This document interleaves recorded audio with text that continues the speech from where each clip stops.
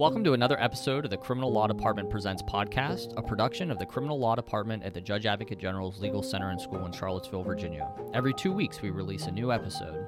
Today's episode is a grab bag where we discuss an important topic in military justice. Please note that these episodes may contain facts and circumstances surrounding a criminal trial, and listener discretion is advised.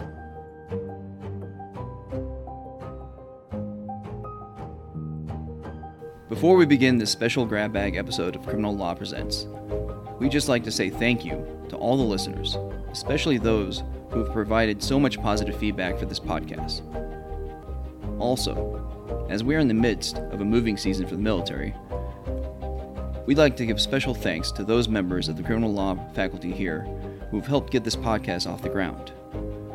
To Major Sarah Nicholson, Lieutenant Colonel Rob Beskey, and Major Josh Mickelson, we'll miss you on the faculty, and thank you for your outstanding contribution to this podcast. Thank you to Lieutenant Colonel Jeremy Broussard for taking time off from your duties as Vice Chair of the Department, putting your evidence professor hat back on, and helping us.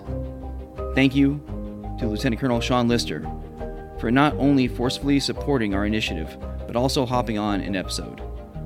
You are truly a lion, Sean. And a very special thanks to Major Steve Dre.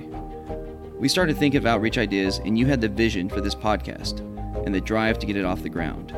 This podcast wouldn't have happened without your determination and demonstrably outstanding intellect as you hopped on episodes across so many areas of the law. To all of our departing team members, we wish you fair winds and following seas. Most importantly, thank you to all of our listeners across the field and the fleet. You make all the effort that goes into this podcast a worthwhile investment in our practice of law.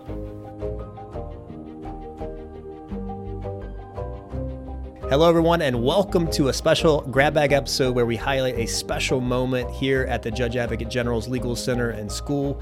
We just held the 50th Kenneth J. Hodson Lecture in Criminal Law, and we're honored to have our speaker for this year, Colonel Retired Larry Morris, sit down for a quick interview. This lecture is named in honor of Major General Kenneth J. Hodson. Over a span of 30 years from 1942 through his appointment as TJAG in 1967 to his retirement in 1971, General Hodson made many substantial contributions to the school and to the practice of military criminal law. After retiring from the Army as TJAG, General Hodson was immediately recalled to active duty to serve as Chief Judge of the newly created Army Court of Military Review, now known as the Army Court of Criminal Appeals. General Hodson served as Chief Judge until 1974. Our speaker for this year, Colonel Retired Larry Morris, currently serves as the Chief of Staff and Counselor to the President of the Catholic University of America. He joined the university after nearly 30 years in the U.S. Army.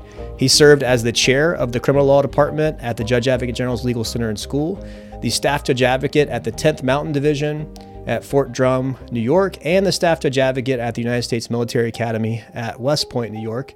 He served as the Chief of the U.S. Army Trial Defense Service and the Chief Prosecutor of Military Commissions at Guantanamo Bay, Cuba. The topic for this year's lecture was military justice in transition. Without any further ado, we hope you enjoy this conversation. Hello, I'm Lieutenant Colonel Jeremy Broussard, Vice Chair of the Criminal Law Department here at the Judge Advocate General's Legal Center and School, and I have the pleasure of sitting here with retired Colonel Larry Morris. Colonel Morris, thank you so much for being here. Glad to be here. Now, for those of you who may not know, Colonel Morris, soon after he retired, wrote a book about military justice called Military Justice, a Guide to the Issues, and as a young trial counsel, looking for something to know about the practice I was about to go into and military justice, I read his book. So, sir, thank you again. You literally wrote maybe not the book, but a book on military justice that helped me, and I think it's a lot of it. It's still very true and applicable today.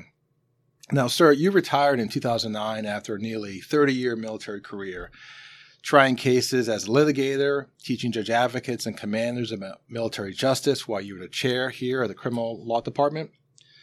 We in the Corps tend to think that the changes we're seeing nowadays are the first time that the UCMJ has changed since 1950, or that the JAG Corps has never changed until now, not since 1775.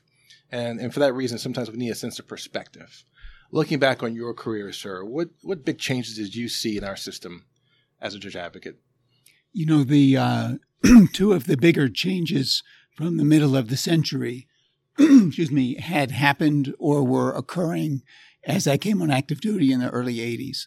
So the UCMJ was all taken for granted. I think of the things we walked through the door and didn't question about at all. But the area of a lot of flux was jurisdiction, because the O'Callahan case had come down, and we spent all those years fighting back and forth, figuring out these Relford factors and everything else. So that was a real dynamic area of the law. The biggest change in terms of the integrity of the system and all that, though, I think was the fielding of the Independent Trial Defense Service. When I was offered, as I was coming into the JAG Corps, they give you a designated time to call the guy who tells you where you're going to land. And I remember calling in and him listing, saying you could go to Fort Hood, Fort Sill, Fort Leonard Wood, or Fort Riley. I was like waiting for him to say Germany, and I think it may have not been on his index card. So, but then he said, if you go to Fort Sill, we have this new organization called the Trial Defense Service, and it'll get you into court quicker. And I just said that I'm going to Oklahoma. So the fielding of that and the gaining of trust and integrity in the defense function was probably the biggest change during my time.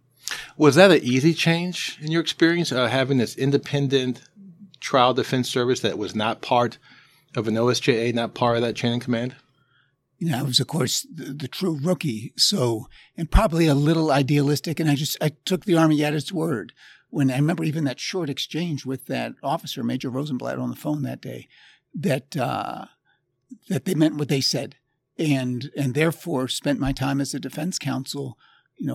I guess you're not really fearless if you have no fear. You're just sort of confident that there's like a structural integrity to it all. So that therefore bringing motions, litigating hard, wasn't much discouraged. I remember a confrontation I had once with a lieutenant colonel who was a training battalion commander, and thinking you're really out of line in what you expect of a defense counsel, and kind of grasping for the right words to say that. So I don't think it was stumble-free, and there was sometimes an undercurrent of, I had a really great case-trying partner. I was in a 4-person TDS office at Fort Sill, and a guy who was just out of the basic course right after mine, and we were really fast friends and collaborators. There would get a little undercurrent of, all right, you guys, you can only take things so far. But by and large, the more senior the person was, the more serious they were, because they saw it as key to the trust in the system. And if soldiers don't trust the system, then no matter how clean your rules look on paper, it doesn't matter in the actual execution of justice, I think. So that introduction of the Independent Trial Defense Service, is part of the expansion of rights for service members across all the services.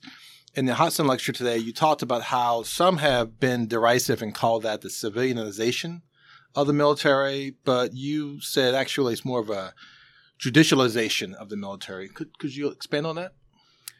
I don't think we're in a situation where there's too much support for just becoming a clone of the civilian system. I think the continued accumulation of legitimacy has had that kind of fall off. There are still critics who would like us to take all felonies that aren't military-related offenses and just export them to the civilian world. But I think that's a hope. I don't think there's a basis in law, and I don't think there's much of a basis in our performance to make that happen. So in general, I think the changes have rooted themselves in a level of acceptance based on performance. So I want to get that sense of perspective from you again. Going back to 1950 and his signed statement enacting the Uniform Code of Military Justice, President Harry Truman wrote in part, "The code is one of the outstanding examples of unification in the armed forces and is tangible evidence of the achievements possible by the coordinated teamwork of the Army, the Navy, the Air Force, the Marine Corps, and the Coast Guard." Listeners, this is a little bit before Space Force. President Truman went on to write that the democratic idea of equality is further advanced. Sir, do you believe that the UCMJ is still advancing this democratic ideal of equality? I think so, in that the focus still ultimately is on fair and efficient discipline.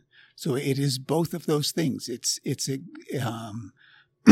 a serious disciplinary operation that accounts for the fact that the military is not a clone, that the military is, as we hear for all those years, a separate society, properly so. So the hard work is to figure out in what respects does the military legitimately deviate from the civilian system in a way that serves justice and does not compromise people's faith in the system.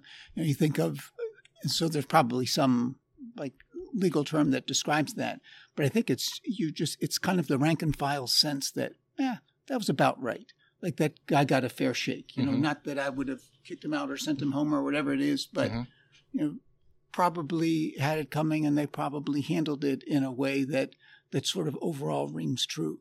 So all of us practitioners are kind of the custodians of that legacy. It is breakable. If you have too many of any of these cases that we look at, dating from the Aberdeen scandals of the 90s, right? 80s to 90s, and any number of standalone deviations. But on the whole, in the main, by the ways we normally measure, I think it is still, to Truman, a fundamentally consistent with justice. And of course, Truman himself had a couple of acute perspectives based on having been subject to the code as a lieutenant and as a captain, and then, of course, issuing the order not far in time from signing the UCMJ that desegregated the military. Right. So he was taking action on behalf of the greater society when taking that action regarding the military. There is a letter that he wrote, and I have not been able to find it. I was looking again in preparation for talking, that he wrote as a lieutenant about like what a Mickey Mouse system this justice system is. And I've been in the Truman archive, so I'm determined to find it, but haven't yet. But you had a guy whose head was in the game. The other thing I had mentioned was, the first, the Court of Military Appeals was created, and he personally interviewed the candidates and made personal selection of who would be the first slate of them, realizing the first guys are indispensable to getting this right. So speaking of getting it right, I want to talk about the inherent tension and the balance in our system. Military justice as a form of maintaining and preserving good order and discipline, but also ensuring due process for someone accused with a crime. So there's this inherent tension between this democratic idea of equality that Truman talked about 73 years ago with our hierarchical, command-driven military society, not necessarily democratic in nature. Are we getting this right, do you think, based on your experience and your research in terms of that balance in our system? In what aspect of it in particular? Well, with regard to the idea of having sufficient rights, but also having a speedy enough process so that not only is justice being done, but there is the appearance of justice being done to help maintain or restore that good order and discipline. I think about right. We do still at times take a long time to get what is for us a long time to get a small number of cases through the system. So you hear commanders and judges at times say, like, you guys you're trying every case like it's the Lindbergh kidnapping or something, to which a defense response is, I'm not here to be an agent of efficiency. I'm here to take care of this client of mine. And I think there are fewer obstacles to efficiency in the system than there had been before. But I also think efficiency can't be the paramount measure because soldiers are still vulnerable to command influence and command overreach. And so a certain amount of protection comes into the military system that you don't have in the outside world. And we were talking before, right? Article 31 is broader than Miranda. Article 27 is broader than Gideon versus Wainwright.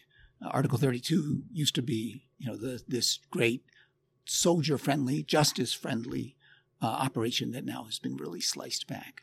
So I think we have it about right, but I think in that area in particular, I think the move to reduce the quality of the Article 32 is a mistake. And I want to speak a little bit about this idea that we have it right now, but of course there's change coming.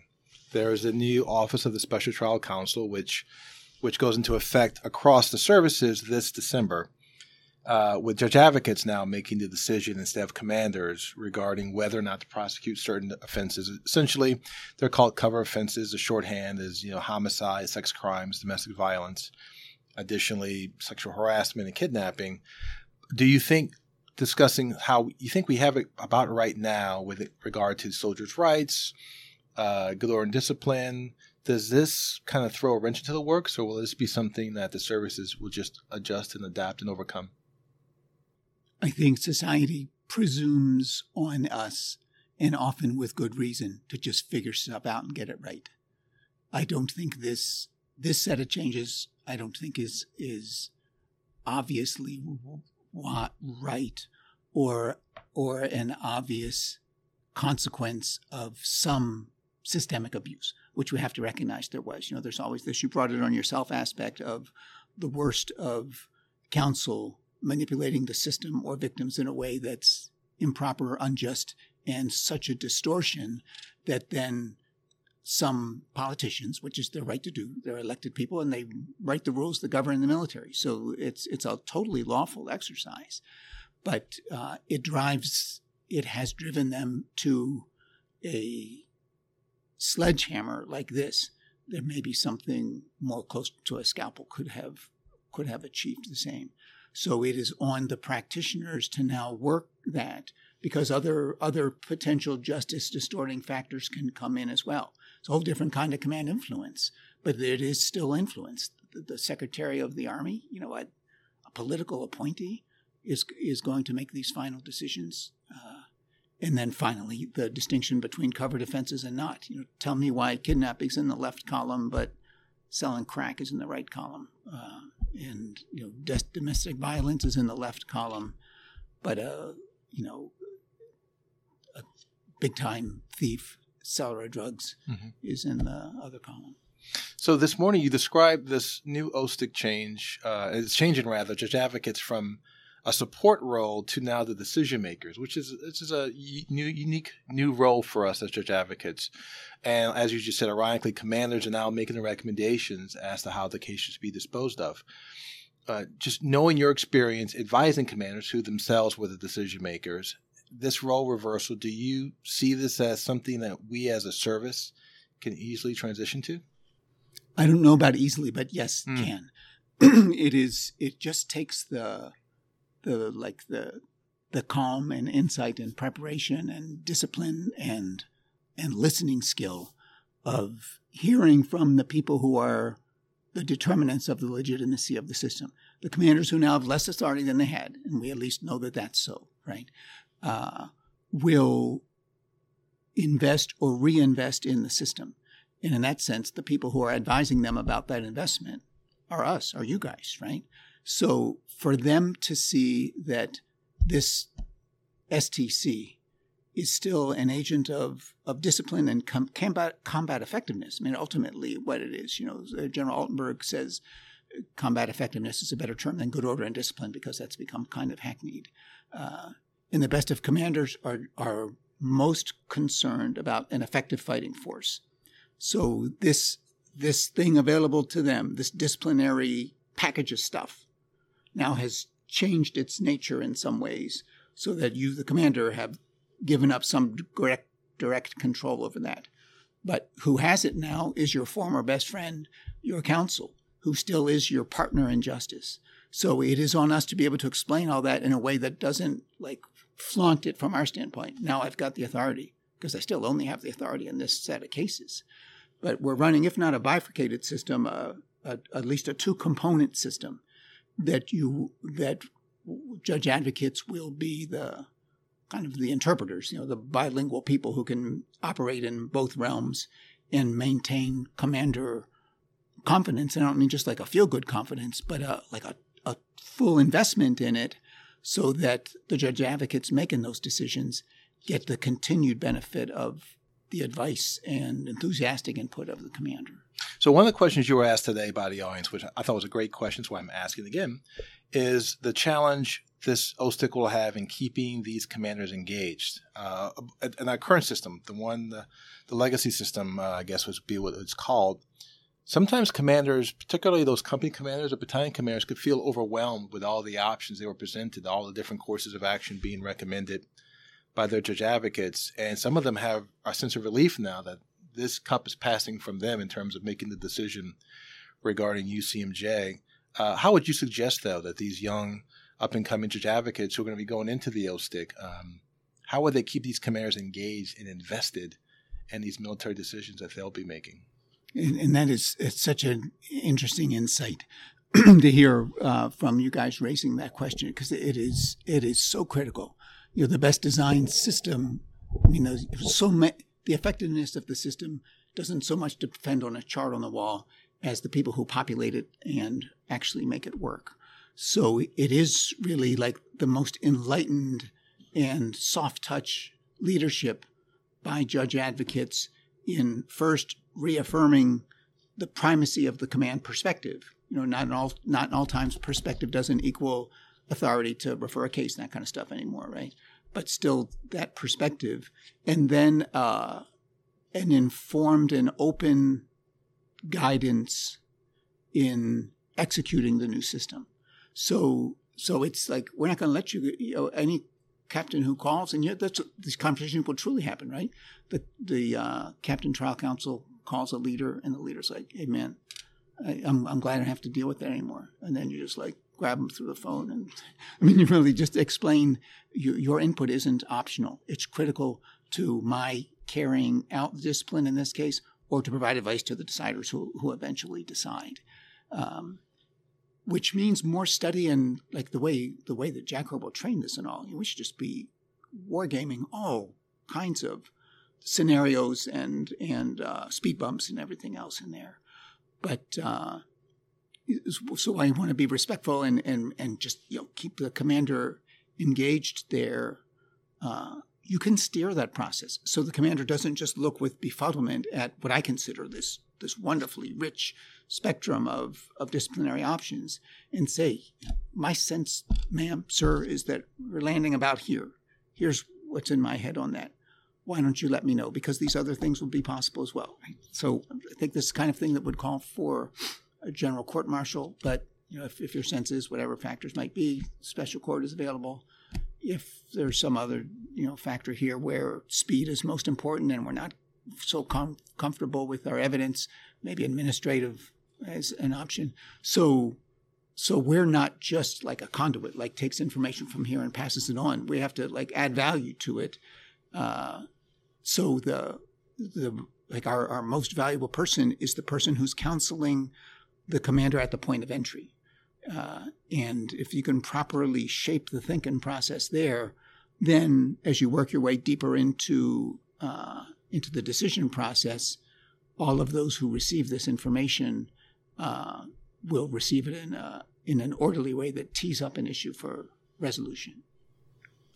This morning, you discussed the idea of creating a purple judiciary comprised of judges from across the services who could be treating or trying cases across the services. So, for example, a Navy judge could hear an Army general court-martial.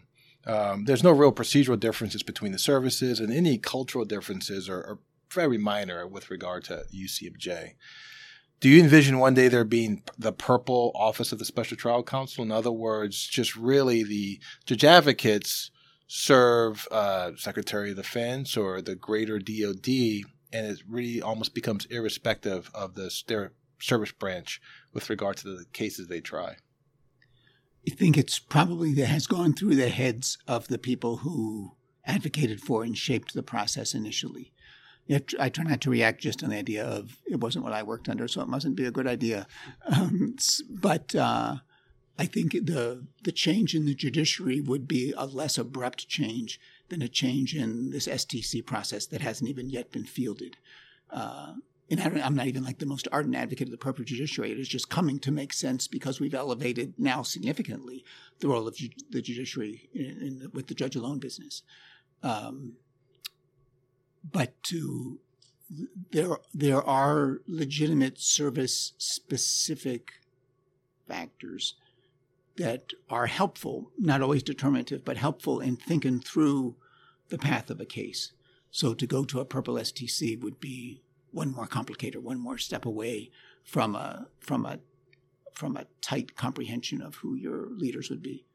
So compared to some of the other changes, not as radical, but again, not soon, and not soon because we need this pause just to field the current system and give it time to breathe.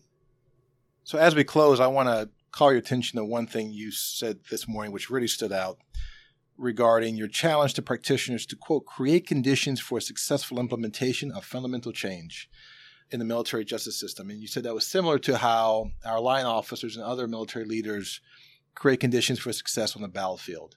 And I think it's a great reminder that as judge advocates, in addition to being lawyers, we're also officers and leaders in our court, in our respective services. Our audience is made up of military justice leaders, justice practitioners, aspiring judge advocates. How should people best prepare themselves to help create the conditions for a successful implementation of fundamental change wherever they are? Get as deep as you can in this new system as fast as you can and talk about it and drill about it. It is now our job to execute on changes that were made. They're made in good faith by members of Congress, but made based at least in part on flamboyant deviations from the system. The system is essentially sound and working soundly, broadly across the board. But now it's the job to understand the congressional intent and to be able to redirect, to the extent we have to only, the training and preparation of counsel and the way cases are prepared and pursued. The JAG Court did its smart thing to start with by putting such a highly esteemed person in that role as the STC. And it has to be just particularly careful in these early times with the assignment of counsel. Part of it is legal competence, but every judge advocate is legally competent. A lot of the rest of it is, our old Article 25 factors. The key one is judicial temperament, something that just goes to the integrity, wisdom, and guidance of the best of our people, and have to be now focused on making that system that is still on paper into something that serves soldiers and serves the command. Retired Colonel Larry Morris, thank you so much for taking time to talk to us today. Have a wonderful day. Thank you. Thank you, and I'm glad to do it. Thanks for joining us today for another episode of the Criminal Law Department Presents podcast. If anything you heard sparked a thought, we'd love to connect with you. Your comments help us create better future content for the field or the fleet. Reach out to us on Facebook or Instagram. The information can be found in the show notes for today's episode. The views expressed in today's podcast are those of the presenters and not necessarily the Judge Advocate General's Corps, the Department of the Army, or the Department of Defense.